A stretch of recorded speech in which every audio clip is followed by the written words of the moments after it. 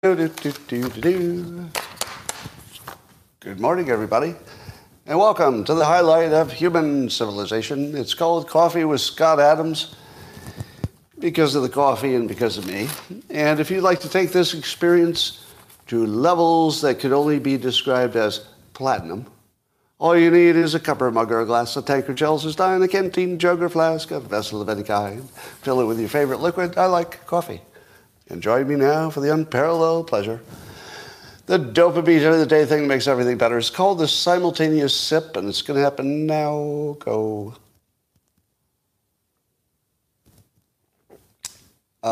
We've got a health tip. Somebody's coming in with a health tip. John Smith says, penis health tip. Eat garlic and apple cider vinegar and jerk off with cocoa oil. Okay, you're probably not a doctor, but I was pretty excited about all that good advice there until I got to the end. But that's why I do this show, so that you can get good political and health advice like that one. You know, it's worth a try. I'm not going to poo-poo it without trying it. Obviously, I'll try it, but anyway. So there's a book, I think it's called The Two-Parent Privilege, getting everybody yakking. Same way that they yak when Larry Elder says families are the answer. And the idea is that people with two parents have all the advantages and the kids have the advantages, and so it's good to have two parents. But what kind of criticism could you ever have about that? Who could disagree?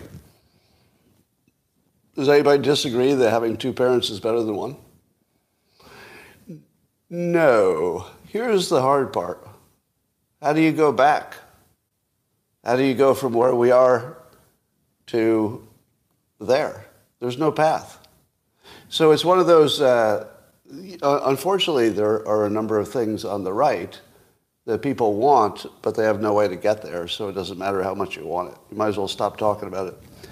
So I looked on CNN to see a story about this. Jill Filipovich had an opinion about this two-parent privilege problem and notes that most people want to get married. Do you know why most people don't get married even though they want to get married?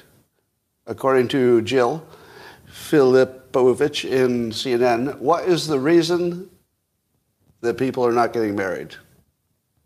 Now remember, it's CNN. It's CNN, so CNN had to be okay with the publication of the opinion. So that's your hint. What is the reason that there's not as much marriage? Climate change was an excellent guess. I think that's actually part of it, but it's not what's in this article. Racism, no, but that's always a good guess. Racism was an excellent guess, but not what I'm looking for. No, the answer is because men suck. Yeah, the reason that men and women are getting married less, and I think this is obvious, according to Jill, it's you've got half of the situation is women, and half is men. Not counting the LGBTQ situation on top of it, but of the men and the women, Jill has narrowed it down to the men. So the men are worthless and they don't have good jobs and they're not worth marrying. So logically, the women who are complete and whole and wonderful in every way, they're not going to pick the men because the men used to be good, but now they're pieces of shit. So you can't go back. Fake. All right. So that's the problem. It's the men. Do you know who has a equally dumb opinion as the problem is the men? Conservatives. It is equally dumb to say that everything's fine and we should just get together and pair off. And maybe if you tweak the tax code a little bit, then people will want to get married. Or maybe you take away some of the financial advantages of being single, and then people will want to get married. None of that's going to work. Does anybody think that we could just go back to people wanting to be married? We're way past that. No, we're way past it.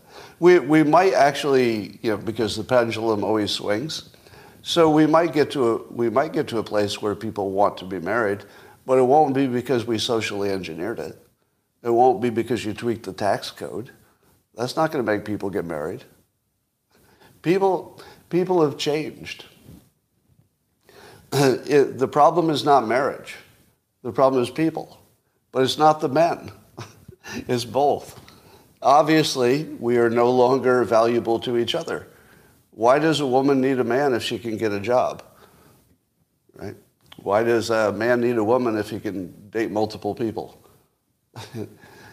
You know, and there are a lot of people who say it's not worth it to have a kid. They might be wrong, but it's a growing thought. So the problem here is that nobody has anything that's even approximately a system or a plan or a scheme or a strategy to get us to where people want to be married and that works out. Nobody has any idea. So every day that we spend talking about, traditional marriage, is probably just a waste of time. And it's not because I don't think being married would be better. I think all the statistics show that. It's just you can't take the people who are not marriage material and then pair them off and expect you to get a good result. The people who are married happily are really special cases. They either got married really early or there's something about the two of them that's special or, but usually it's getting married early is a big part of that. So I think the whole marriage situation, we don't have the slightest grasp, not even the slightest grasp on how you would change that. So I think here's what we need. I think we need 2 tracks. I think there needs to be a way to thrive without being married, which we don't have. And there needs to be a way to thrive when you are married, which I would argue we don't have for most people. Yeah, it works great for some people, but for most people, neither situation works. So how could you tweak both situations so that you could have happy single people, maybe with kids, and happy married people with kids? And I feel like the single people with kids problem is going to have to do something with some kind of tribal arrangement where, a dozen, I'll just toss out an idea. Could be something like there's an app that allows people who are single and maybe want to have children or have children who want to match up so that there's somebody there to watch your kids. Right? If you're a single parent with 2 kids, your biggest problem is watching the kids. If you were 12 single people and you live, walking distance with each other, then you would always have somebody who's home. There's always somebody who could watch the kid. There's always somebody who could watch your dog. There's always somebody who could do an errand because you're sick that day, something like that. So you could probably create mutual assistant groups that also have children involved that would work maybe not as good as marriage. If you'd like to maintain that marriage is the ultimate, I'll give you that. It's just that not everybody is going to work in that situation. So just create an entirely different model for the single people that also works, because they're not just going to get married. So it's wishful thinking that they're just going to go get married. There's a lot in politics which is just wishful thinking with no structure, idea, plan, strategy to get to that magic place. All right, it's sort of like abortion. Conservatives would like people to just stop doing it. It's not going to happen. So you're going to have to deal with the fact that it's just not going to happen. But I think a lot of it is just wishful thinking. Well, what if it did happen? But it's not. But what if it did? But it's not. I don't know. Feels like there's a lot of that going on. All right, so I saw a provocative comment here that I'm going to blame on somebody else. One of the good things about what I do here is if I don't want to say something under my own opinion, I'll just find somebody else who said it and quote it to you. Well, look at this guy. Oh, look at this guy. I wouldn't say this. So here's something I would never say. I would never say this, but over on the X platform, Doc Anarchy said it, who, by the way, publishes Renegade Health magazine. If you want some renegade health-related stuff from a doctor.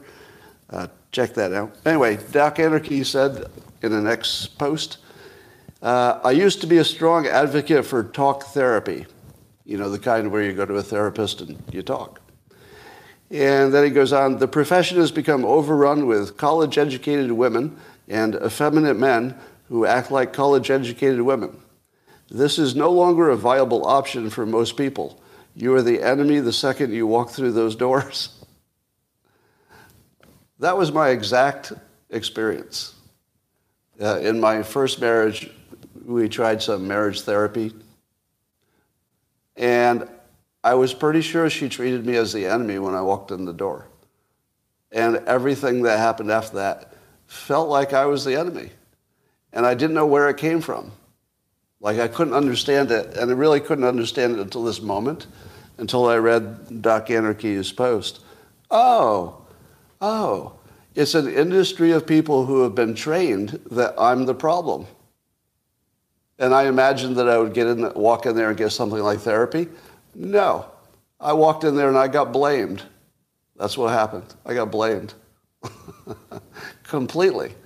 And the ground rules were that my wife makes no problems and had no problems and did everything right. But we need to work on me. And that's before we even talked about what anything was.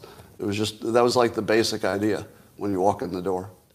Yeah, no, talk therapy is completely broken. All right, here's a little trend to frighten you. You know how people wanted to ban TikTok in the United States? I'm one of those. But TikTok argued, hey, TikTok is a subsidiary of ByteDance. Sure, ByteDance is a Chinese company, and we all know that the Chinese government has complete control over Chinese companies. But they argued, no, we're running TikTok as a separate entity. They make their own decisions, and they're not part of the Chinese machine, even though the parent company is. So that worked until recently. The reports are that there's a string of high-level executives from the parent company that have gone into the subsidiary and taken the top jobs. So everything they said about these two entities operating separately is complete bullshit, because the people from the corporate jobs just took over for the people in the subsidiary. That's all you need to know. Of course, China has complete control of TikTok, and of course, they don't operate autonomously. That would be ridiculous. Now, what's interesting is that this story was in the Wall Street Journal. That's owned by the Murdochs. I guess it's the father or son, and I'm not sure who owns it now. I guess the son is running it, but the dad still owns it. So while one Murdoch property was basically calling out TikTok, Fox News, which is also owned by Murdoch, is now doing advertising for TikTok. So TikTok is a sponsor for one of the Murdoch properties, and the other one is calling it out for its connections to China. It's a weird world.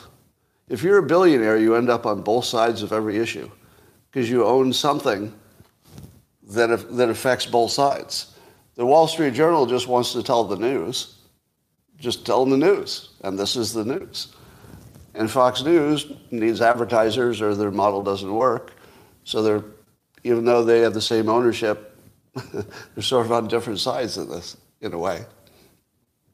I don't want to say sides, but you know what I mean. There's an awkward situation. All right. So in my opinion, the bribery allegations about the Biden family, at least the Chinese part, are now so well documented, there's no question about it, that he was literally bribed during his vice president years and maybe on both sides. And we now have the money flows. We know that it flowed to the address. Hunter used his father's address. We know that Biden talked to the person who sent money. We know that he wrote a college recommendation for the guy's son at the same time the money was transferred. We know that Biden was on the phone threatening the guy, give us the money. We basically have the whole story. Total, complete Complete information. There's no doubt about it. Now, how in the world do we have this situation and he's still president? How in the world? Now, could it be that all of this information is fake? Do you think that Jesse Watters reporting on it in great detail? By the way, I think Jesse Watters does the best job on all of the complicated legal stories. Have you noticed that? Like, if you watch Jesse Watters, he'll give you the clearest, cleanest, brief summary of what's going on and these technical things until you listen to him and go, oh, I get it now. And sometimes it's the first time I understand the story is when he lays it out in context. He's really, really good at that. And I would also say that Jesse Watters he's got the Joe Rogan brilliance. And what I mean by that is that they both pretend they're less smart than they are, right? So Joe Rogan's the everyman, but it sort of hides the fact that he is smarter than most of the people who watch his show, right? He's unusually smart. And it's a little less obvious because he's, man's man and he's got a persona. Jesse Watters plays the jester sometimes, mocking himself and his own opinions and stuff. But then when he delivers the cleanest analyses that anybody's doing in the news. So it's quite impressive. So shout out to Jesse. But he's the one I would look to if you're looking to understand the whole China bribery thing. Rather than me try to explain all the ins and outs of it, I'm just going to summarize it by saying it's a fact. I don't think there's any question whatsoever that China was, or at least one Chinese company, was bribing the Bidens. And Ukraine looks close to a fact. I mean, it seems completely obvious, and now that we know the whole Bob Menendez story, the person who took the job that Biden used to have, the foreign intelligence chair, and now we know that he was probably, allegedly, taking bribes. So it seems that everything, 100% of everything we've learned is confirming that Biden is crooked and has been taking bribes for a long time. And we just go on, we wake up today like nothing happened. Nothing's going to happen on this, am I right? Nothing. Unless you got a Republican president, and then I think he would go to jail. And I also think that if Biden were to win, if he stayed alive long enough to win, I think he'll put Trump in jail. Not directly, but he won't pardon him, and he'll let his hench people, who are the prosecutors, just put him in jail. So mutually assured destruction has been activated. We're in a situation where you could pretty much predict that the loser's going to jail this time. The loser's going to jail. That's where we are. And not just the loser. Trump has actually threatened that he would investigate NBC and MSNBC for crimes. He thinks they should go to jail too. And I agree. But when I watch MSNBC, I feel like it's a crime being committed because it doesn't look like they're really even trying to predict, to show the news. It looks like they're a government operation, which I'm sure would be Trump's accusation. It looks like it's a wing of the government that's used to clamp down on free speech and on opposition. So should it be illegal? I don't know. I don't know if any crime has been committed. If no crime has been committed, then of course I don't want anybody to go to jail. But to me, the whole MSNBC situation looks criminal. It doesn't look like a different opinion. It just looks criminal, like it's a plot or a scheme to affect power in the United States, regardless of the facts. Now you could say, but Scott, Fox News is just like that. But I would say Fox News is more like CNN. An obvious bias, which they don't try to hide. MSNBC is a completely different animal. They're not just biased. There's something different going on. And I think Trump's instinct about that is right. There's something very crooked about that situation. I don't know exactly what it is. So I think we're at a point where if you're going to threaten to put Trump in jail, it is perfectly appropriate that he threatens that if he wins, everybody's going to jail, like all of his enemies. I think we're at that point where I could support that totally. I completely support it. I wouldn't have said this maybe even a month ago, but we've reached the point where it's obvious they're going to take Trump down for what looks like politically motivated stuff. If you're going to take the leader, probable leader of one side of the country down for bullshit, you better get it done. Because if he wins, he has all moral authority to take every one of his enemies down and put them in jail. Because the January 6th thing showed that you can jail people for political reasons. You know, you can make up a reason. You can always make up a crime, but the motivation is political. So yeah, mutually assured destruction. If you are a leading Democrat, you should be worried. Actual jail is a possibility now. And I would go deep. I would cut deep. I mean, I would indict just a shit ton of people if I were the winning Republican guy. I'd take out, I don't know. You can make your own list, but do you think Schiff should be walking free? Adam Schiff? I think he should be in jail for lying to the country about what was in the skiff. To me, that seemed traitorous. I don't know. Is there a law that was broken? Well, if no law was broken, then no, he should not go to jail. But I'd look into it. He was certainly trying to put another person in jail. So I think the controls are off. The guardrails are off. It's win or jail. Win or jail. That's our new situation. And I'm down for it. All right. What else is going on here? So you know the story about how the Russians, maybe they didn't collude exactly with Trump.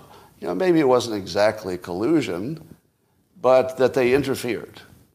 So once it was shown that Trump, didn't collude, then Hillary Clinton and her hench monkeys decided that, but they interfered on his behalf. That's why it was a crooked election.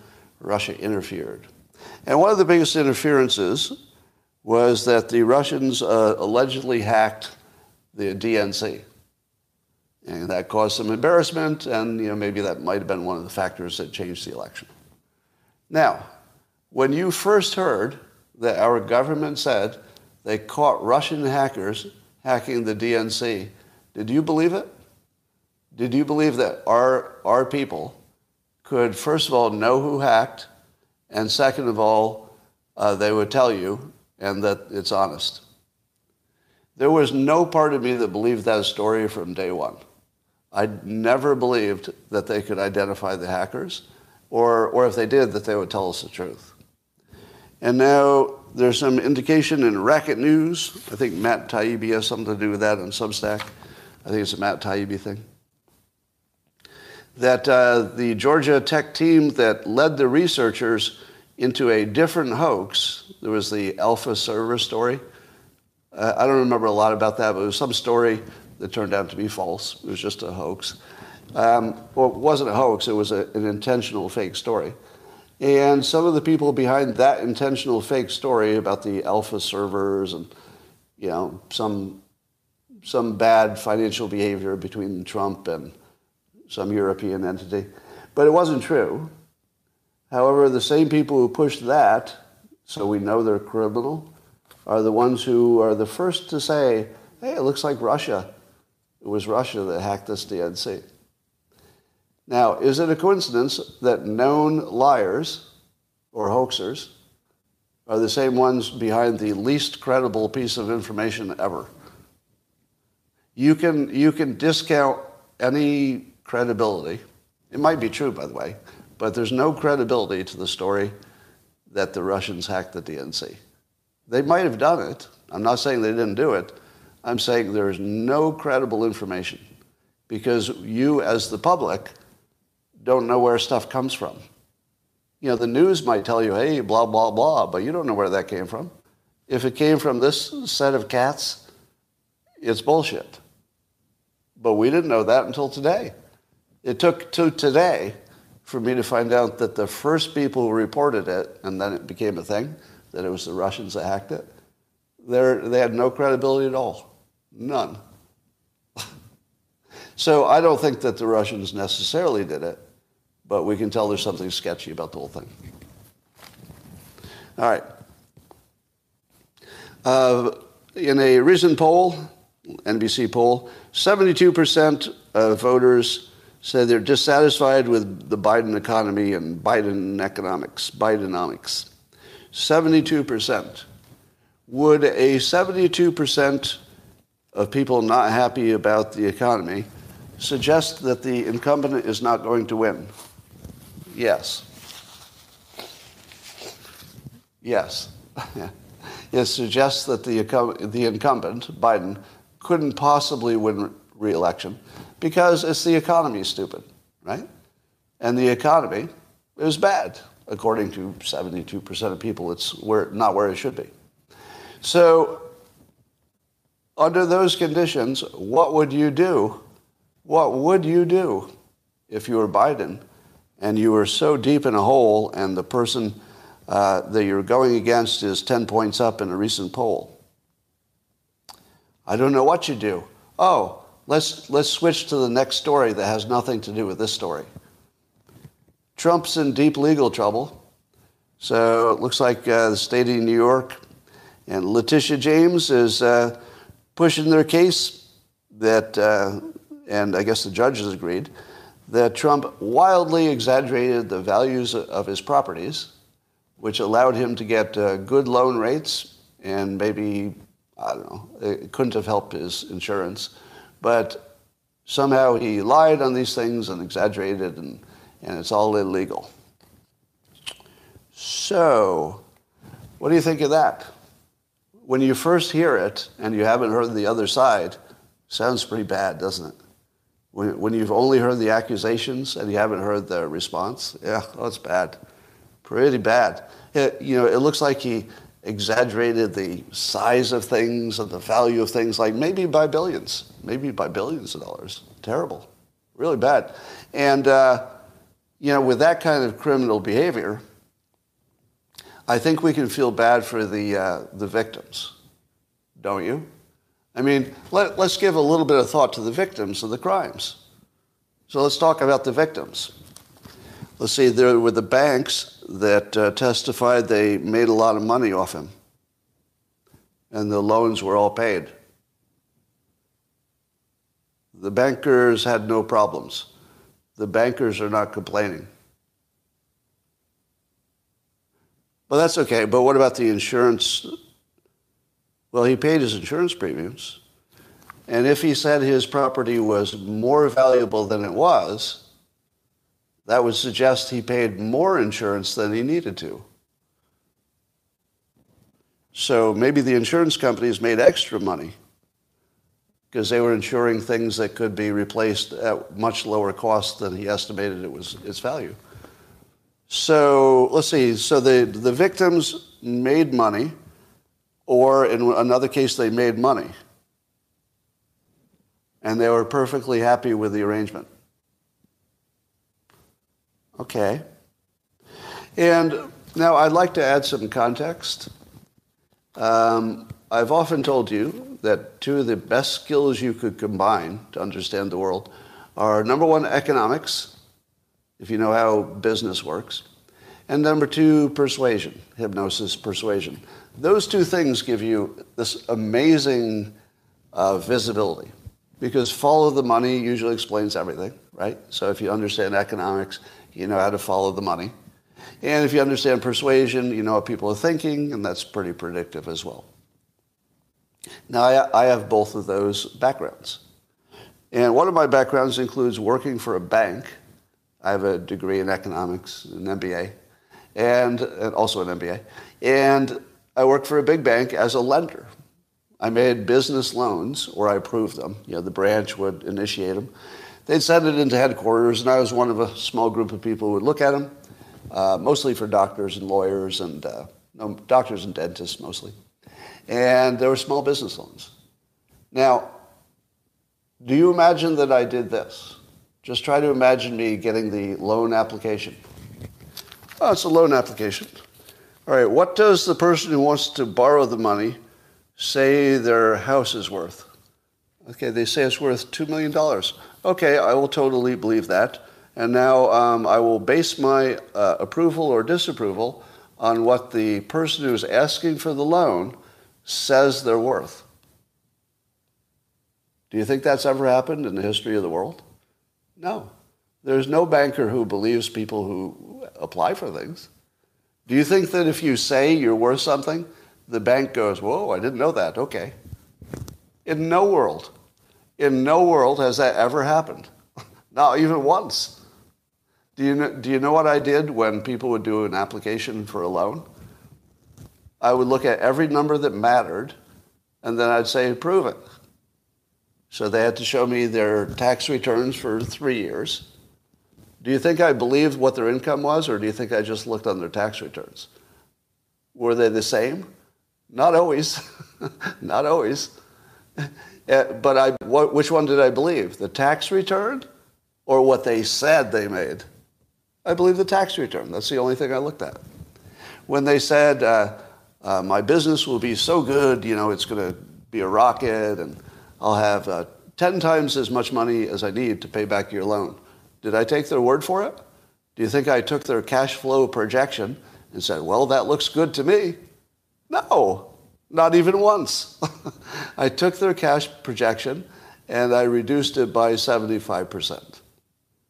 And I said, well, if they're off by that much and they can still pay off the loan, this is a good deal. But if I depended on their projection, they didn't get the loan. If I couldn't make my own argument for why it made sense, I didn't make the loan. I didn't approve it. Now, what about if somebody says their building is a certain size and therefore is worth a certain value and they lied? That shouldn't make any difference because they always send out an appraiser. The appraiser actually goes out with a measuring device and measures the size of things. Like literally, physically, they measure it. And then they compare it to all the comparables. And they look at your argument. Now, in Trump's case, I think he made an argument that the brand Trump added some value. Do you think that the bank considered the brand value, which Trump might have said, oh, that's worth billions of dollars. Do you think that they considered that when they made the loan? Not if they were good bankers. No. You might. If you were not a banker, you might say, yeah, that has a real value. The brand has a genuine value. So therefore, I will include that in my analysis. But if you're a banker, oh no. No. You're not going to count the goodwill when you make a loan. No. Goodwill is not part of the loan package. So do you think that the banks made an exception for his case and said, oh, but in this case, his intangibles really are important? Probably not. Probably not. They probably just looked at the real estate. They probably sent their own appraiser, and they probably said, all right, that looks good. Now, is it possible that Trump said something was worth, I'll just make up some numbers here. Is it possible he said something was worth $1 billion, and therefore you should give me $11 billion or even $500 million? But you could still pay off the loan because he's got good cash flow. So I don't care that you lied about the value of your house. We checked it ourselves. And our own appraiser says it's not nearly worth what you say it is, but the loan still works. The numbers still work on the loan, so no problem. They would just make that loan. Do you think they would report Trump to the police because he said his building was bigger or was worth more than the appraiser that they sent said? No, that's business as usual. Business as usual. The bank wouldn't even blink. They just say, oh, wow, his numbers were way off. But I'm glad we have our numbers, and we'll base it on that. Nobody would even blink. That's so normal. Now, when I insured my house, just a private residence, it's a little bit bigger than a normal house. And so the insurance company said they weren't taking my word for what it was worth. Like, it would be easy to, look on Zillow and you can see the house and You could estimate what it was worth based on comps and stuff like that, but that wasn't good enough. At a certain scale, they send a person out to walk around. And that person, measured and asked a million questions about my house and how it was built and all this stuff. Now, you don't think they did that for a Trump property? Do you think they took his word for what Mar-a-Lago was worth? You don't think they actually sent somebody to look at Mar-a-Lago? Of course they did. Of course they did. Now, one of the things I saw Eric Trump argue was that I guess the legal, whoever it was in the legal process, said that Mar-a-Lago was worth around $18 million. Now, do any of you know anything about real estate? Do you think Mar-a-Lago is only worth $18 million? Doesn't that sound a little low? Now, Eric says that some estimates were up to $1 billion, but that's a Trump estimate. So, I don't believe Eric Trump's estimate that it's worth nearly $1 billion, but it's not worth nearly 18 million. 18 million is just a crazy low number. I don't know what the number is, but it's not 18. I don't think you have to be a real estate expert to know that's low. So there's something going on here that doesn't look too copacetic. And apparently Trump lost business licenses in New York. I don't know which ones, but they might make it difficult or impossible to do business in New York. So Trump may not be able to do any business in New York, which presumably is a big hub of his real estate empire. And does this look like anything except political?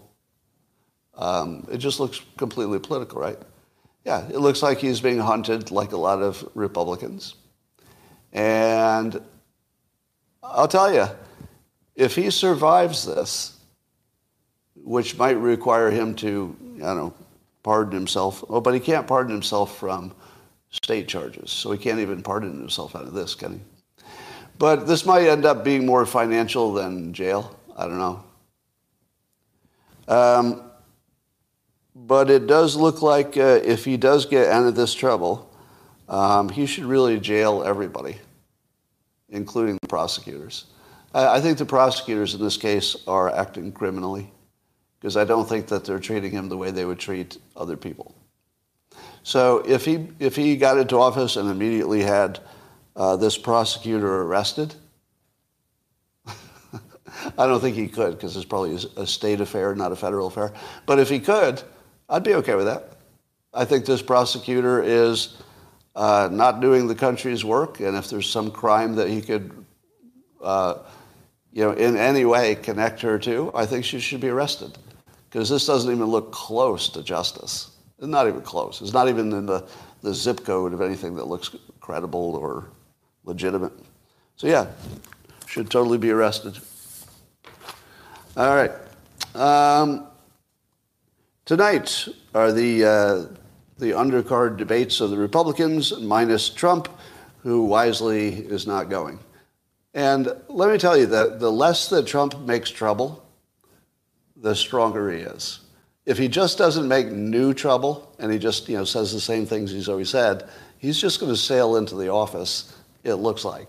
Lots could change, but at the moment, that's the trajectory.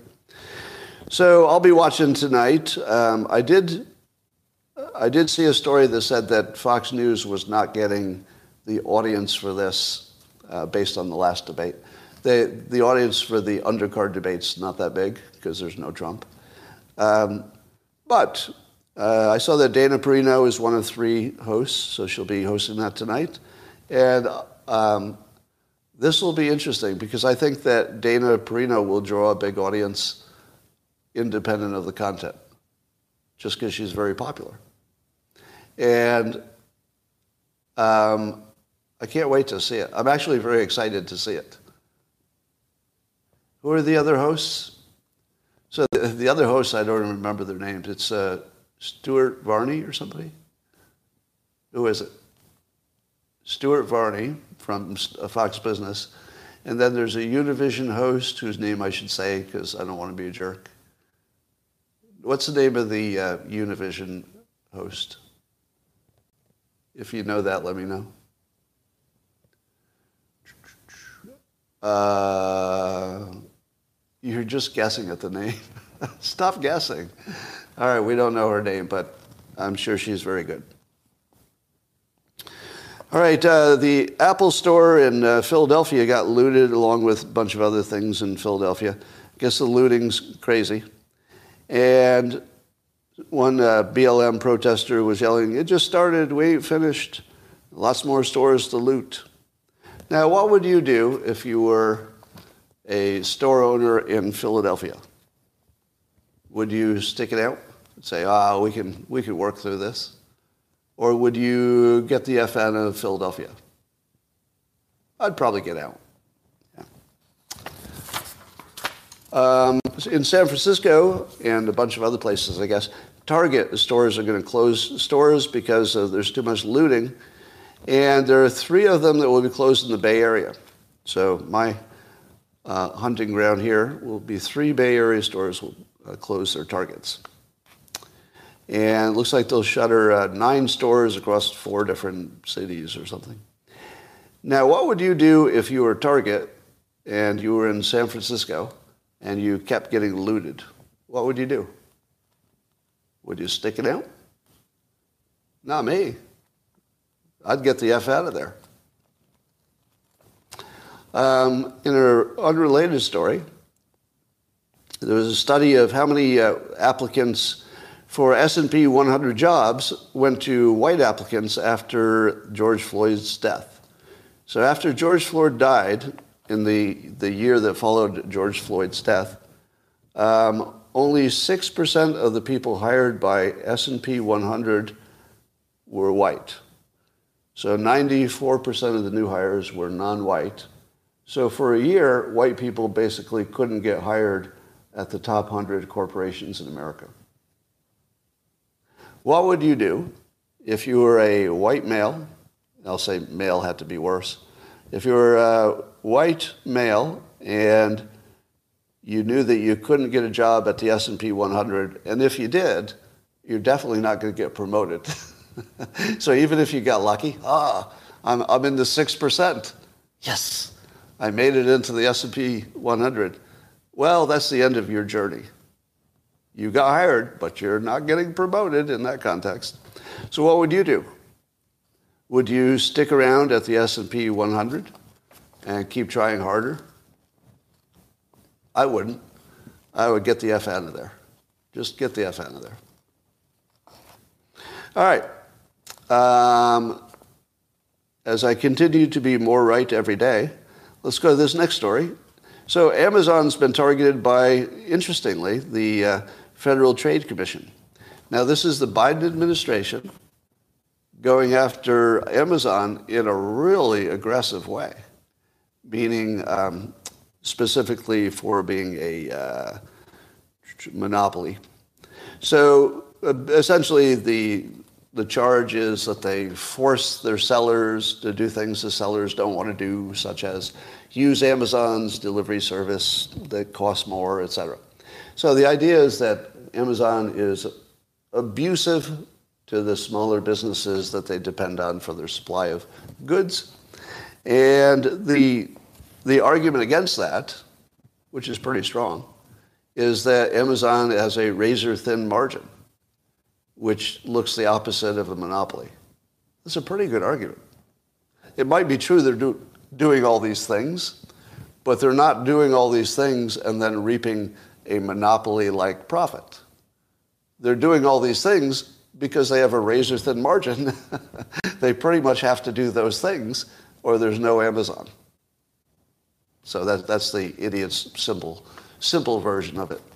So how interesting is it that the Biden administration's FTC is going hard at Amazon in a way that could be like devastating if they were successful? I mean, it could be really bad. At the same time, Jeff Bezos owns a big part of Amazon. He owns Washington Post, which most smart people who pay attention to politics would say does the bidding of the administration. How do they square that? Is Jeff Bezos just saying, you just lost the Washington Post? Do you think Jeff Bezos is going to go after the Biden administration hard in the Washington Post? Because that's the opposite of what they do. Watch the fun. So very much like Murdoch, one billionaire, has an interesting situation because he owns the Wall Street Journal and Fox News. One is talking shit about TikTok and the other was using them as an advertiser. Like, it's a complicated world. Jeff Bezos has an even more complicated world because the Biden administration is, going after his main business while depending on his other business for their own future. And I think he just has to turn that knob and the Washington Post goes out of business. Am I wrong? If I were Bezos, I would tell the administration I'm going to turn it off. Do you know how much panicked they would be if they lost the Washington Post? Try to hold that in your head. If the Democrats lost the Washington Post, they would be absolutely fucked. Because the Washington Post is their main source of fake news. It's how they control the minds of their people. The Washington Post says it's true, even if it isn't. And then the other followers say, well, it was in the Washington Post, so we're going to go with it. Yeah. So, New York Times is a slightly different animal. Some say the Washington Post is CIA directed, and some say the New York Times is FBI directed. I don't know about any of that, but it looks like it. It looks like it. So keep an eye on Washington Post's coverage of the Biden administration. I would bet you that you're going to see a turn toward he's too old and he's decrepit and he's got to go. That's my guess. Because I don't think Amazon's going to put up, or at least Bezos, I don't think he's going to put up with being targeted at the same time he's carrying water for the people who are targeting him. That doesn't feel Bezos-like, does it? Do you think one of the greatest entrepreneurs in the world, Bezos, is going to allow himself to be this fucked without a strong response? I doubt it. It's going to get fun. Well, my next segment I call, It's Hard to Know If You Killed a Russian Leader. So, Ukraine had claimed that they killed this General Viktor Sokolov, who would have been the commander of their fleet, their naval fleet in the Black Sea. And they did a missile attack in Crimea, and they said they got him with a bunch of others. But he appeared on a video, seemingly alive and participating in a meeting. Does that sound familiar? Sounds like the head of the Wagner Group, Prigozhin. Yeah, he's dead. He's totally dead. Wait, why is he on that video? Oh, he's totally dead. Well, he's on a video again. We can't tell. So you really can't tell if a Russian is alive or dead after a certain level. Once they reach like a general level, they might be dead, or they might be participating in meetings. We're not entirely sure. Either dead or in meetings, even though that's not a big difference. Being dead and being in a meeting are very similar. All right, here's another story that I'm sure we don't understand. So Mexico had a deal with a big Chinese lithium company that they were going to mine for lithium in Mexico. And apparently there were some deal points, so the Chinese investor had to meet some criteria in order to be, still allowed to have this investment in Mexico. And Mexico just said, nope, you didn't do your part, and they're yanking back the rights. Do you think that what really happened was the Chinese investment company, who says they did everything they were supposed to do you think they did everything they were supposed to do, and Mexico didn't know it, so they're making a mistake? Or did they not do what they were supposed to do, and Mexico is just business, and so they're just doing what business people do. If you didn't do your part, I won't do my part. Or do you think that none of this story is exactly what it looks like? To me, it looks like Mexico just stole back their own resources. That maybe it was a bad idea to license these resources to a Chinese company, but it looks like they're just making up an excuse to take them back. Now, do you think they did that on their own? Or do you think the United States said, we're going to let your cartels do whatever they want, but we really, really need lithium, and we don't want to get it all from China. So why don't you screw your Chinese friends, take back the lithium, and we'll help you develop a mining operation. And if you do that for us, we'll go easy on the cartels and let them keep operating. Because the cartels and the Mexican government, not that different entities. Now, I'm not saying that's what happened. I'm just saying it looks exactly like that's what happened. That's all we know. We know it looks like that happened. We certainly don't know there's any connection between the cartels and the lithium. We don't know that the United States had any conversation with Mexico. We don't know if they just did it for their own economic good. The other possibility is that the cartel told the government to steal back the resources because the cartel wants to own the mine. Totally possible. It could be just the cartels told them to steal it back from Mexico. And the Mexican government said, okay, we're going to do what you say. Maybe. I'm not sure lithium will be the material of the future. I'll tell you this, the story I'd love to see is, do we have a good grasp of which rare earth materials only are in China and nobody else has any and nobody's trying to create more? Because, rare earth materials are not rare. That is correct. What is rare is a country that is willing to exploit them for a variety of reasons. Yeah, I feel like we're not well served in the reporting because I can't tell you that all our rare earth mineral problems are solved, or it's unsolvable, or we're halfway to solving it, or maybe there's one mineral or material that we can't get, but we're doing okay on the others. Isn't that super important? Like if you're trying to figure out what's the future of the country, you would need to know where we are on these rare earth materials, because without them, the technology sector just dies. And I don't remember seeing a story about it. You see a story about with like one material and a context. All right. So we'll keep an eye on that. San Francisco had tried to experiment to make sure that all the kids did well, because there were some segments of the kids who were not doing well in math. And they thought they could fix it by delaying the teaching of algebra to 9th grade. So normally they started teaching in 8th grade, and the thinking was that some demographic of the kids could do math as well as everybody else in 9th grade, but they certainly couldn't do it in 8th grade because reasons and stuff. That's why. But so they tried that for a while, and now this will be a deep surprise to many of you. Deep surprise. But it turns out, believe it or not, it didn't make a difference. Can you believe that? It didn't fix the disparity. It was a racial disparity, it turned out. But it didn't fix the disparity by teaching it in 9th grade instead of 8th grade. Are you blown away by that? It was such a good idea, so logical that it would work, and then it didn't, so it looks like they're going to reverse it. Wow. Quite a shocker. Now, let me ask you this question. If your child was really good in math, and you knew it from the beginning, like from 1st grade you could tell, and that kid looked like was headed for college and maybe some kind of a professional career in which math was important, what would you do if your kid had to be in the school where math was being degraded so that everybody could catch up? What's the best strategy there? Stick it out? Stay there and just do the best you can with the lesser math?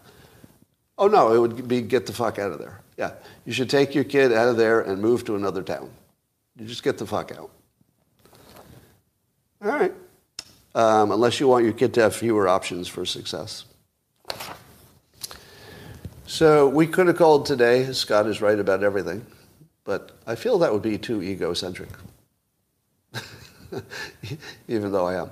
So did I miss any big stories? Any big stories I missed? Now, most can't afford to pick up and leave. No, they can't. but it's the only way that they can get good math at a Target store. If you wanted to shop at a Target store and you wanted your children to have math classes like everybody else, would you live in San Francisco? No. If you did not want to walk on feces when you go outside, would you go to San Francisco? No, you would not. No, you finally did a blip on Trump being politically charged. Well, everybody knew that the charge was political. Did you need to hear that from me? It was sort of overtly obvious. All right. New UFO videos released by the Border Patrol. Sure. Anything to talk about something that's not immigration. Hey, there's a lot of immigration on the ground here. Look at all these immigrants coming across legally. It's like they're all military age. Look at this. Well, sure, but look at that.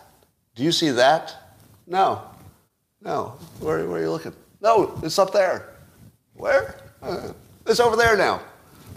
So that's sort of what's happening at the border. So let me talk about, why can I never remember his name? The physicist, scientist, Dyson, he's got a three-part name, Neil deGrasse Tyson. Neil deGrasse Tyson. So he's getting a lot of attention for being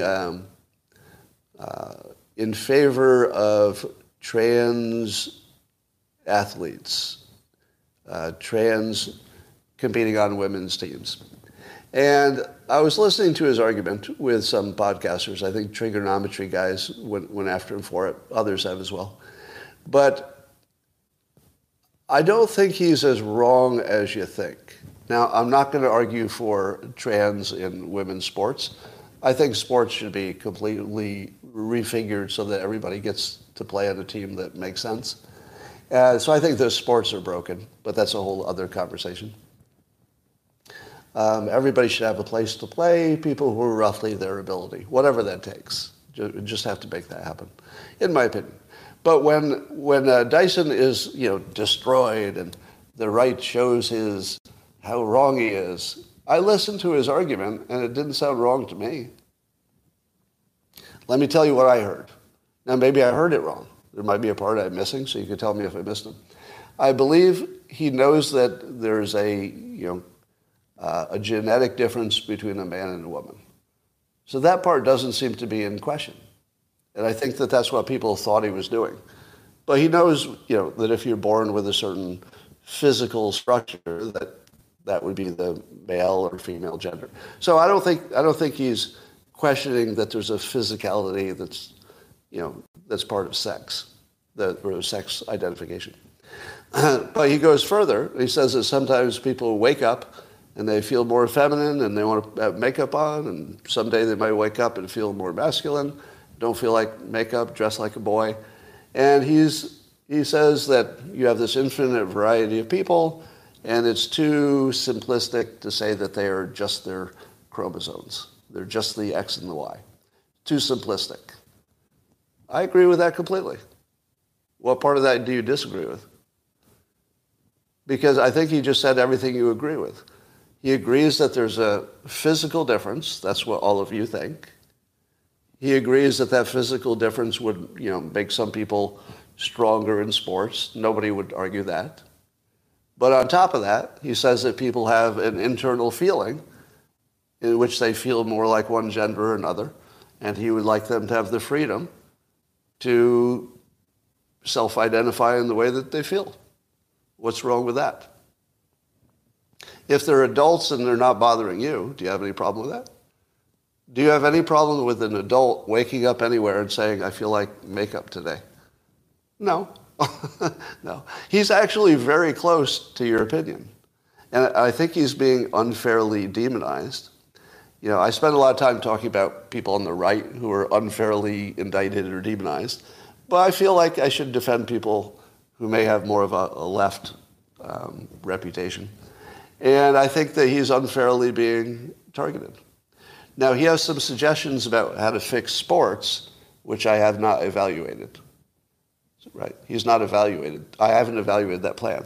But I'm on the same page that maybe you should look at the structure of sports to make sure you don't have big people and little people competing. I saw a viral video the other day in which there was some young male football competition. And one of the young men, I think they probably were age 10 years old, just looking, I'm guessing they were somewhere around maybe 10 years old. And one of the 10-year-olds just happened to be enormous. So they were all boys, but one of the boys looked like he weighed 300 pounds. He was just a giant. And they give this big guy the ball, and he just runs and just mows down all these little kids. Should that kid be playing with those other kids? No. It looked very dangerous. He was way too big to be pushing these little kids around. No. So to me, that problem of that big kid is exactly the same as the problem of somebody born male and has some physical advantages and ended up on a women's team. In both cases, you need to fix it. When it's all men, the way they fix it is usually they have the big one play on a higher level team with older kids. So that's a fix to the sport without saying anything about anybody's wrong. Like, there's nothing wrong with the big kid. There's nothing wrong with him. He was born big. That's the whole story. He's just big. So fix the sports so he gets to play where he doesn't hurt people and gets to compete. So I'm pretty close to Neil deGrasse Tyson's view that people can be people, adults, we're talking about adults, that people can be people, but you should get them a fair place to play a sport. That's all. Now, I don't think there's any perfect answer for any of this. So, now, the argument against trans in women's sports is partly that it takes opportunities away from the women who are born as women. And that's true. So there probably should be a place that only biological women can play. That'd be fine with me. As long as there's also a place that 100% of all trans athletes also have a place to play that makes sense and is good and gives them what they need as athletes, et cetera. So I think it's ridiculous that women have their own awards for sports and that women have their own special college scholarships. At the same time, I don't think men should get college scholarships either. I think sports and college just shouldn't mix. But that's the way it is. I'm not going to change it. It's not like I care. But the problem was mixing sports and college in the first place. It didn't make sense. College sports should be intramural. College sports should be everybody gets to play against somebody that's the right level. When I played college sports, which I played a lot of, it was all intramural, and our teams were usually, at least when we were just messing around, usually co-ed. So we played co-ed soccer, and it was great. It was great. Nobody had a complaint about it. So anything that works is okay with me. I think we should look at our systems and not just the individuals. So that's why I'm more pro-trans than I think all of you, because I think that we need to fix the systems for people, not penalize the people because they don't fit in the system perfectly. And when I say change the system, let me be clear.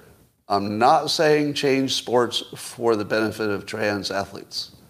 I think I misled you, right? I do not say you should change sports for the benefit of trans athletes. There are not enough of them. But you should definitely change sports for the benefit of everybody, which means that everybody has a team that's the right level they can play on, including that giant kid who was playing football that I talked about. You should fix it for him and for the little kids he was knocking over. Fix it for them. And then everybody's got something that they can do. But I don't think we should be rewarding people for sports, frankly. I don't think you should get money because you're good at sports. Maybe you should get money if you're good at classwork, college, because that's kind of what college is supposed to do. But no, I don't think anybody should get any special treatment for being good at sports. That's a hobby. Sports is a hobby. You shouldn't get paid for your hobby. All right. I'm picking winners and losers. Am I? Yeah, North Korea returned an army private. Is that surprising? Are you surprised that North Korea returned the guy who tried to defect? I feel like probably they didn't trust him, and they thought there was no benefit in holding him or killing him. They probably thought he was a spy, or that he could be. I don't think they got any benefit from keeping him. So, but I also wonder, would they have returned him if Trump had never been president? If Trump had never, softened up Kim Jong-un, would they be returning that soldier, or would they just hold the soldier for leverage? I feel like this maybe is a Trump-related thing. I would also not be surprised if Trump asked for it personally. If you were Trump and you knew there was an American that was being held in North Korea, and wouldn't you ask the State Department, I think you should ask permission, but ask the State Department, do you mind if I just send a personal note to Kim Jong-un and say, I'd feel a lot better about you. I'm probably going to be president again. I feel a lot better about you if you let this guy go. Just sort of on the down low. And maybe even without any attention. Because how long would it take? It would take Trump 10 minutes to write a little personal letter. Somebody else would deliver it. And then the guy goes free. Do you think Trump would let that opportunity pass when he probably knew that one note would get him free?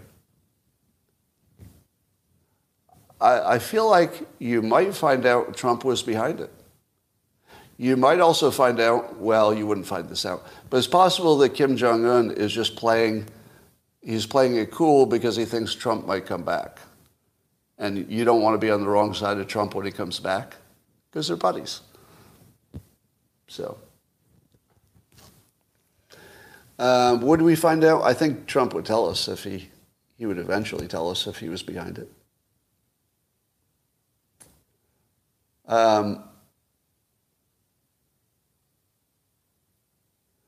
He knows Trump is coming back. Your perspective that sports serve for people to feel good is unique.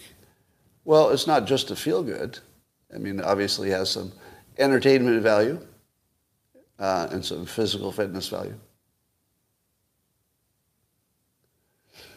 Sports excellence requires intelligence, work, and reasoning, and it belongs at college. Boy, that's a stretch.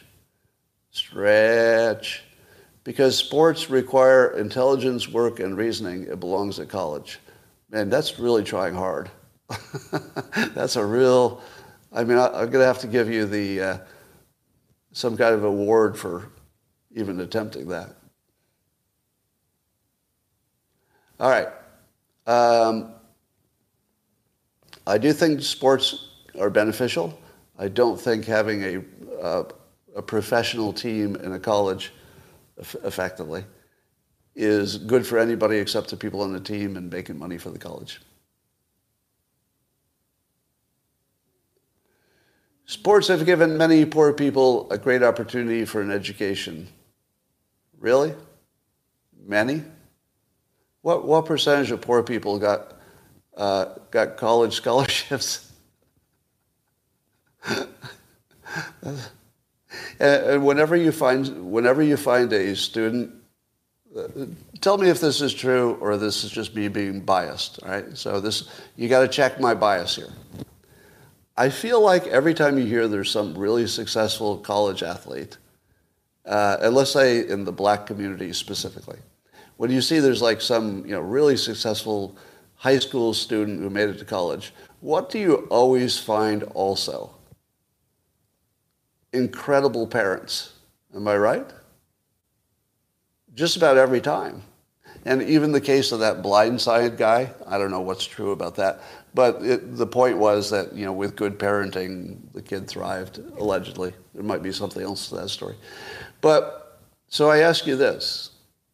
If that same kid who had these incredible parents who created an athlete with good character, don't you think that they would have created a good citizen with good character if the kid was good at school?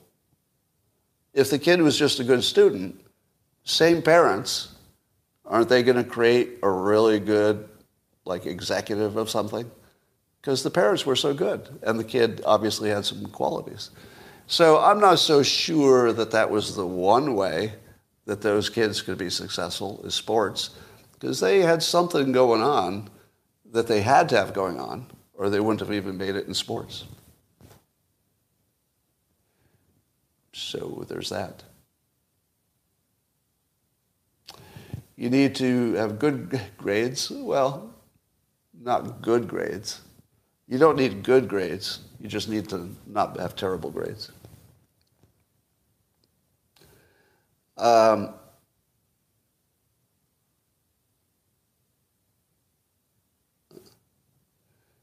right, somebody tell me what I got wrong about the trans topic. Because a lot of, just in one sentence, tell me what I got wrong. And watch how you will, the thing you think I got wrong, I guarantee is a misinterpretation of my question. But go. Tell me what I got wrong about the trans thing. Didn't talk about changing rooms. Men will have a physical advantage, of course. That's part of my opinion. So you don't actually have anything that's counter to my opinion. God does not make mistakes. That had nothing to do with my opinion. Somehow feels has zero to do. That doesn't make sense. Contradicting yourself with no details. Yeah, so your comments are obtuse. Nobody has an actual comment about my opinion. It's degrading to women? In what way? How in the world is that degrading to women? It's racist? All right. I think people have strong feelings about it because they have preferences. If you have a preference that your female athletes are on female-only teams, just say it's a preference. I wouldn't disagree with that because your preference is your preference. You can have any preference you like. I wouldn't argue with your preference. All right. Your preference is reality. One of the biggest problems on the right, and maybe it's the left too, but I just notice it more on the right, is that people try to win arguments with definitions. And so you should check yourself on this dimension. Here's what is not an argument. Life starts at conception. It might be your opinion, but it's not an argument, right? That's not an argument. That's a definition. Definitions are not arguments. So you win your argument by just putting a word on it.